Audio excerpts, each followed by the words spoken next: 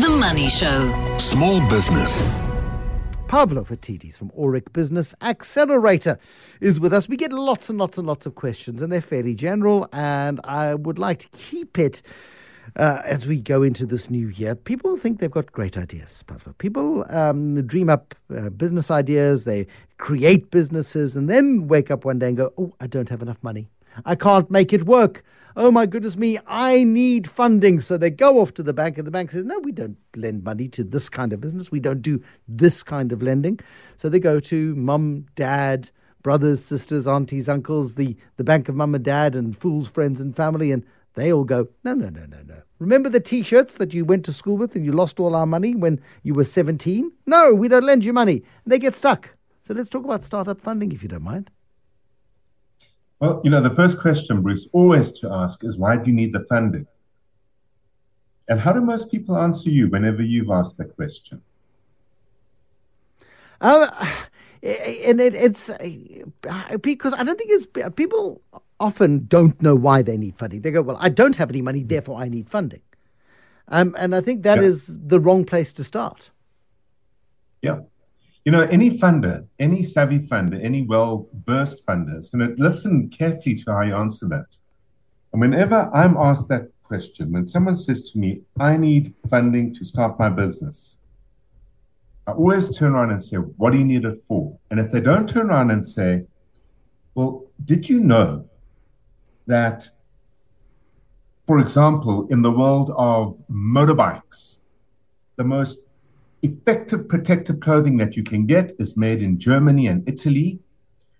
But my word, does it look frumpy and rough. It is so unsexy.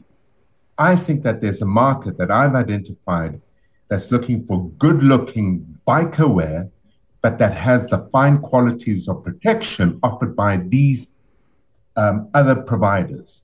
And I'm going to turn it around and make it in denim and make it in camo instead of black, so that consumers have a choice. So now I'm hearing someone who understands, not talking about the product, but talking about the customer they're going to serve. And immediately when I hear that, Bruce, it suggests that your business idea has been informed by some needs or wants from a group of people that you've identified very easily, very well, very clearly. So I can ask the question, well, how many bikers are there? And if this person turns around and says, there are 195,000 registered bikers in South Africa, and I think that I can get 10% of that market in the next 3 years. Wow, all of a sudden you're turning around and saying, that's exciting. You've done the work. Saying, you've done the work, yes. Exactly, you've done the work. You've done all the work. You've created all the arguments. You've excited me about the customer and the customer you want to serve. They're well-defined. Very often when I speak to someone that says, I need funding to start my business, what are you going to do? And who are you going to serve? No, I'm going to go and fix problems for blue chip companies. Oh, really? Well, what is a blue chip company? Oh, anyone on the stock exchange. Really at that point in time, if you're smart with your money, you're going to say, nice idea, good luck, wish you the best. If you care for the person, you'll tell them that they are smoking their socks, but you don't put money forward. You stop the conversation there and then. Otherwise, you're going to be taken down a really long road of nonsense. So when someone says to you, why do you need the funding? Talk about the problem you've identified. Talk about who has got that problem, and talk about the value you can bring them by solving that problem. If the problem is not big enough and not material enough, then it might be interesting. But if it's a real problem, one of the lines, it's a real one. One of the lines that I'm fed often, and it frustrates me because it comes from a desperate place, but it is the wrong place. And that is, dear Bruce, I need your support. Not, dear Bruce, I've got a great idea. I've come a little unstuck, but I'm absolutely convinced that with the right funding and the right advice, I can really take this idea and make it something special. And it's a case of it's that sense of, I need you to help me. Not, hey, Pavlo, I've got a great opportunity for you. It's a subtle difference, but it's big. they're miles apart. The difference is miles apart. When someone says, I need you to help me, then the question I'm asking is, well, why can't you help yourself?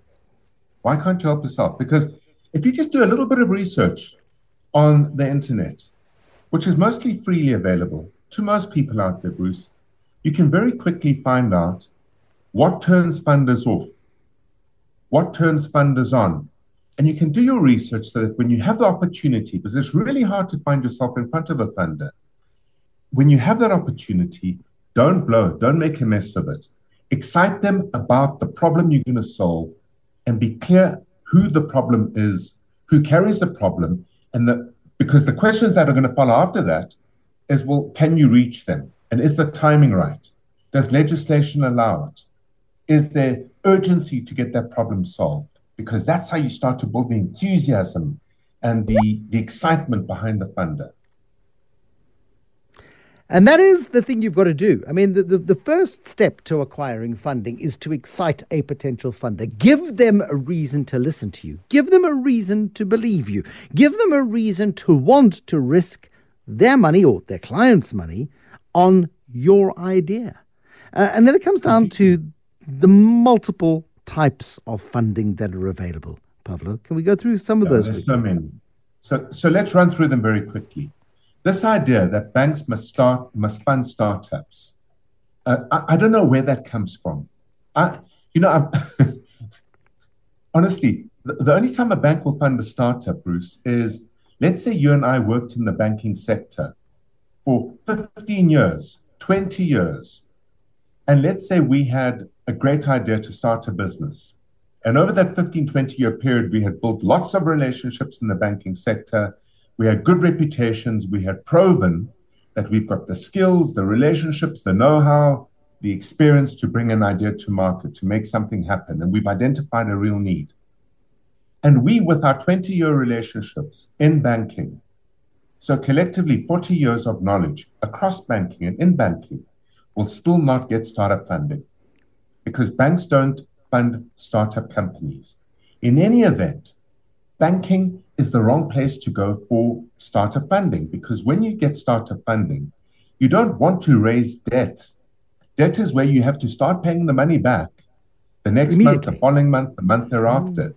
You're looking to raise money that you're going to spend not on interest and payments back, but rather on creating and crafting and designing the business to solve the problem that you've specified. So banks are not a good place to go for startup funding.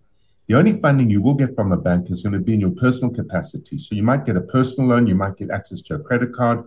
Best you do so while you're still employed before you become an entrepreneur, because in that manner, you're then going to get access to some credit and it's really expensive. The other option is to go for venture capital. And in South Africa, our venture capital market is very weak. There's not a lot of it around at all. And most of it is centered around pretty big technology ideas. So when you're working in the world of venture capital does not like to fund startups. They want to fund companies that have got a proven market. In other words, the problem's been well articulated and identified. The market that you are serving is well articulated and identified. You're out the starting blocks. You've got some revenue coming in, and you need that venture capital funding to scale the business and accelerate your growth. That's when you're going to find a good VC partner. And the way they invest is they're going to take some shares. They want equity. They want a piece of the action. They want a piece of the company. So when you get funding from a VC, understand you're also getting people on board, partners on board. It's not just you or your business partner and you running the business itself. Rightly, you said you can go to private individuals, very much based on relationships. Private individuals are going to be really concerned about who are you? Do you have the skills? Do you have the capability? Do you have the know-how? How do you behave? What are your values? So very often the private individuals that back you are going to be people that are familiar to you or that you've got relationships with. There's some clever ways, though, that you can also raise funding. And I had a long discussion yesterday with a printing business, Bruce. They do about 100 million rands worth of revenue. During COVID, they had a really, really rough go, really, really rough time. They had a big litho printer, which is quite an expensive piece of plant and equipment. They set that aside and they raised just on 3.5, 4 million rand through a provider of printing equipment that gave them a massive printer that has super efficiencies. It produces the print at a far lower cost. And they went to the supplier who provides this and said, back us, we want to buy your printing machine, but you need to give us vendor finance. And there are certain cases you can go to suppliers, you can even go to customers in certain cases. If you say to a customer, pay me up front, that's a form of funding, but that customer is going to want certainty that you can deliver. And then the other areas to go to are corporates. And Bruce, if you're a 51% or more Black-owned company in South Africa, there are lots of corporates either working through their consultants or through their enterprise supply development programs that are able to provide some kind of early stage funding for a startup idea. But you would need to have a track record, and you would need to be able to prove that you have an ability to turn talk into walk. Critical lessons, Pavlo. Thank you very much indeed. Pavlo Phitidis at Aurik Business Accelerator. How to get some funding. And we've got to bookmark this somehow, producers. We really do, because it is a question we get often. So many people get really angry when nobody wants to fund what they believe is a great idea. And as Nick Haralambous used to tell us when he was contributing to the show last year before, no good idea will go unfunded. If you can't find somebody to give you the money for your great idea, it's perhaps not the people who are turning down your funding, but perhaps you need to be looking at your idea differently, pitching your idea differently, positioning your idea differently, or rethinking your idea altogether.